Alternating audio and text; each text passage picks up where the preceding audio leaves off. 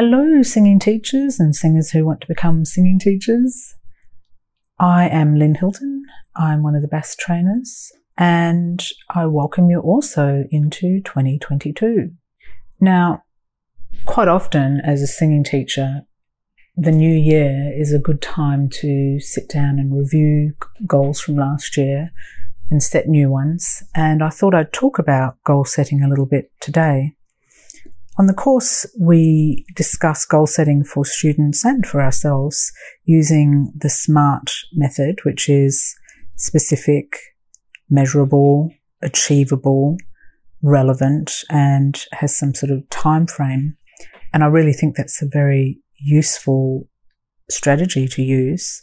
But I wanted to talk about a couple of other things around goal setting and helping to maintain them. And helping a student achieve them. Now, back in episode 33, Alexa reviewed The Chimp Paradox by Dr. Steve Peters. He's a consultant psychiatrist who specialises in optimising the function of the mind, and he has worked with a lot of high-level athletes and things like that. And he identifies, that we have these different parts of our brain. Sort of the logical side. I think it's sort of like the computer. There's also the chimp, and that's the one that kind of likes to interfere with what we're doing and is very emotional and reactionary. But one of the things that he talks about in the chapter called The Planet of Success is making sure that we understand the difference between a dream and a goal. So I'm just going to read what he says here. So a dream is something that you want to happen but is not fully under your control. The dream has outside influences and therefore you cannot guarantee that it will happen. It is just a wish. Goals are something that you can set and achieve because you have full control of them. Goals increase the chances of dreams happening. And then he sets a few examples of dreams and some supporting goals. So, for instance, you may have a student who has the dream to have a particular role, say, for instance, Christine in Phantom of the Opera. But until they start doing the work that they need to do, it's just a dream.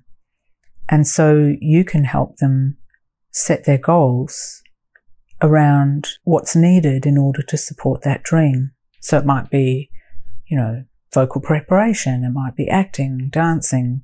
It might be that actually the student hasn't done much in the way of auditioning, and so they need to go out and get some auditioning experience and build their skills there. It might be that their legit voice isn't well developed enough, and so you need to work more on the voice. So both of you will then have a really great understanding of what's needed and be able to start planning around that. And this is really where the SMART goal setting then comes into play, because you can sit down and go, okay, so the very specific thing is I want to be able to prepare myself for the role of Christine and be able to audition by such and such a date. Maybe there's a date that or maybe it's like a year down the track or 2 years down the track or in the next few months. Just depends on obviously what level the student is as to what's potentially achievable. And so that's where the A comes in. This is achievable in the time frame. So if there's a audition in 6 months' time and the student has never been able to sing, high E's, then, that's not going to happen, is it? So that's part of your role as the teacher, is to help them identify that. And I quite often will get the client or student to go and do some research, because once they understand what's required, then they're more likely to be on board with the advice and instruction that you give them. So another thing I like to do is to get the student to reverse engineer. So if they have a goal, say, for instance, I want to go touring around the world with my music, I'll say, all right, you need to go and do some research to find out, well, what is the process and if that's the goal, what are the steps prior to that goal that you will need to have taken in order to get there? So they might find out, oh, I need to have some songs. I need to have interest. I need to have fans. I need to have places where I can perform. I might even need some help. I might need to get some equipment, so they start to realize, oh, these are all the things I need to be working towards. And I'll just continue to reverse engineer until we get to, all right, what's the next thing we can do to get you on this path? So once they start to reverse engineer the different stages that they might need to achieve in order to get to their end goal, we then start to put into place some action plans. So action plans are quite useful because what you do is you have a column. The first column is what's the overall goal. The next column is what are the various projects. So say, for instance, in the example for the person who wants to go on tour with their own music. So the first project might be writing songs. And the next project might be finding venues to go and perform at.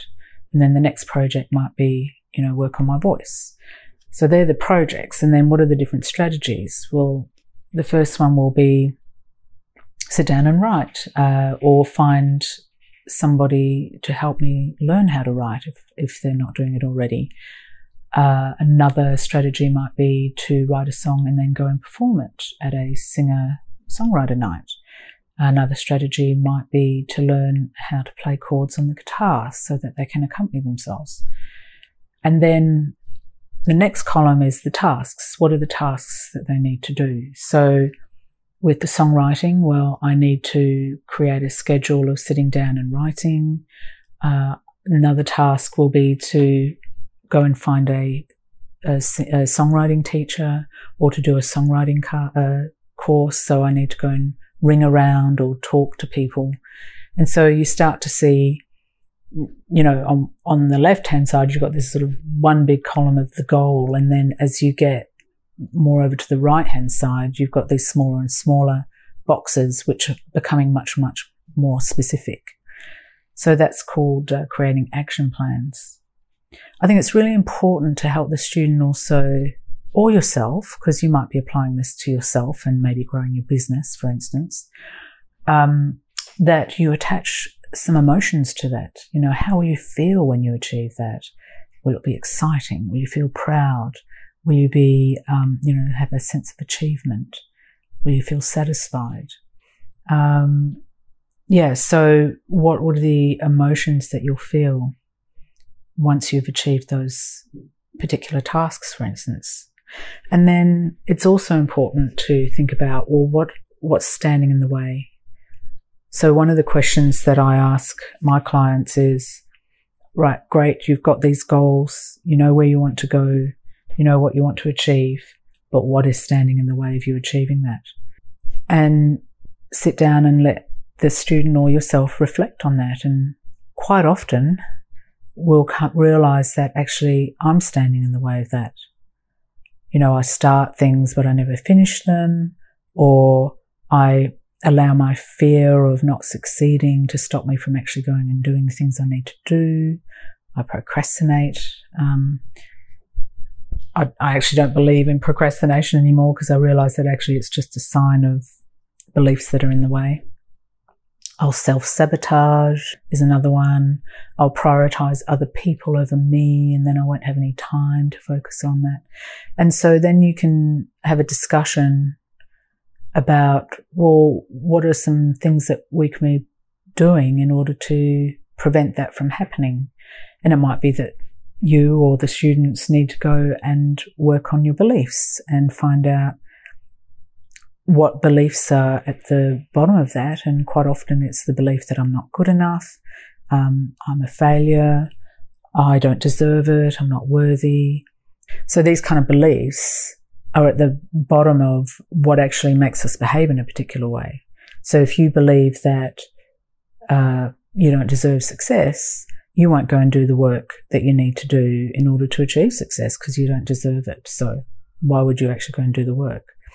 If you think that you're a failure, then you will make sure that that becomes your truth, and you will continually do things that will prove that you are a failure. So you won't either do the work that's required, or you won't choose the right tasks or the right people. And then every time you fail, it's like, well, there you go. Told you I'm a failure. So obviously that's out of the remit of most singing teachers to work on. But sometimes identifying these things is the good starting point.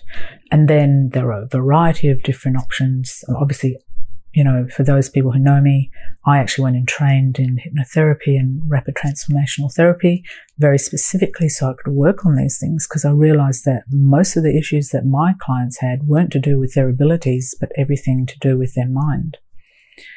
But there's things like NLP, EFT, psychotherapy, counseling, CBT. There's a bunch of different things out there that will help with eliminating these negative and limiting beliefs. Another really great strategy is creating a vision board. I love vision boarding. So you can do it digitally, but I think it's much better to do it physically.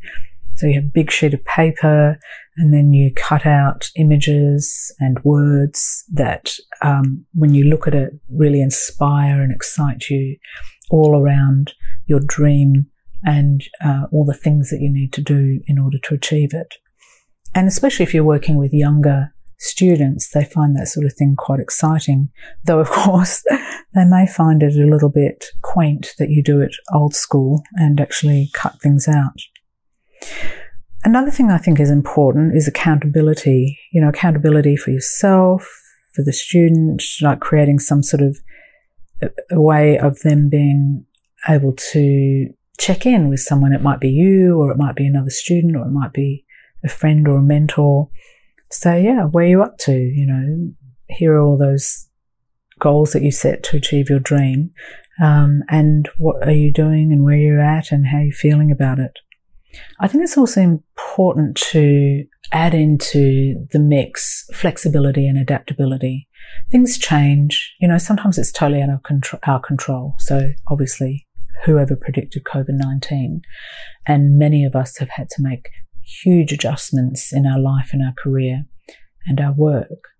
And if we're too rigid, then we can't cope, and then that will end up sort of like, it'll spiral into depression, anxiety, all that sort of thing. So if you sort of encourage the idea that, we need to be flexible, we need to adapt according to what's going on.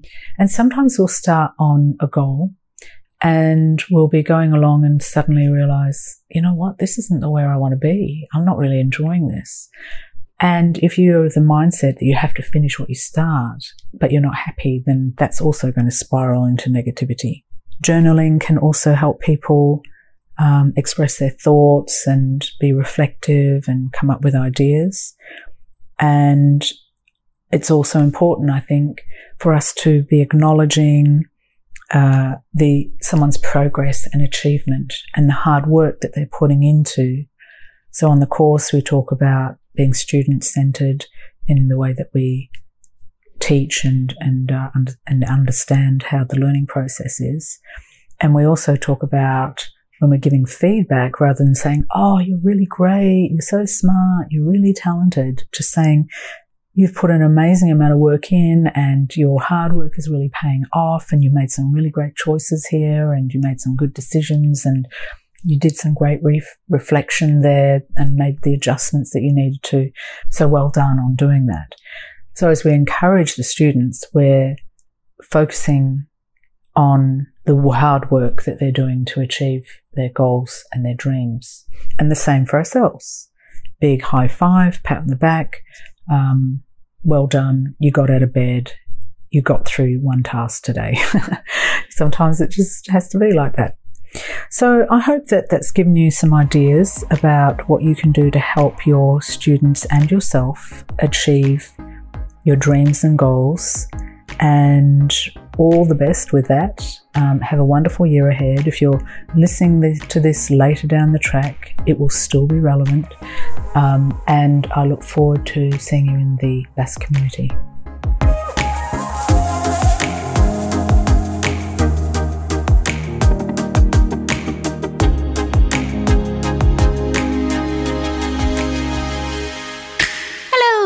If you enjoyed this episode of the podcast, make sure you sign up to our mailing list. You get our latest blogs fresh off the internet, and we'll let you know about any upcoming courses, events, and goodies that the voice world brings our way. All you need to do is tap that link in the episode description and let us know where to send them.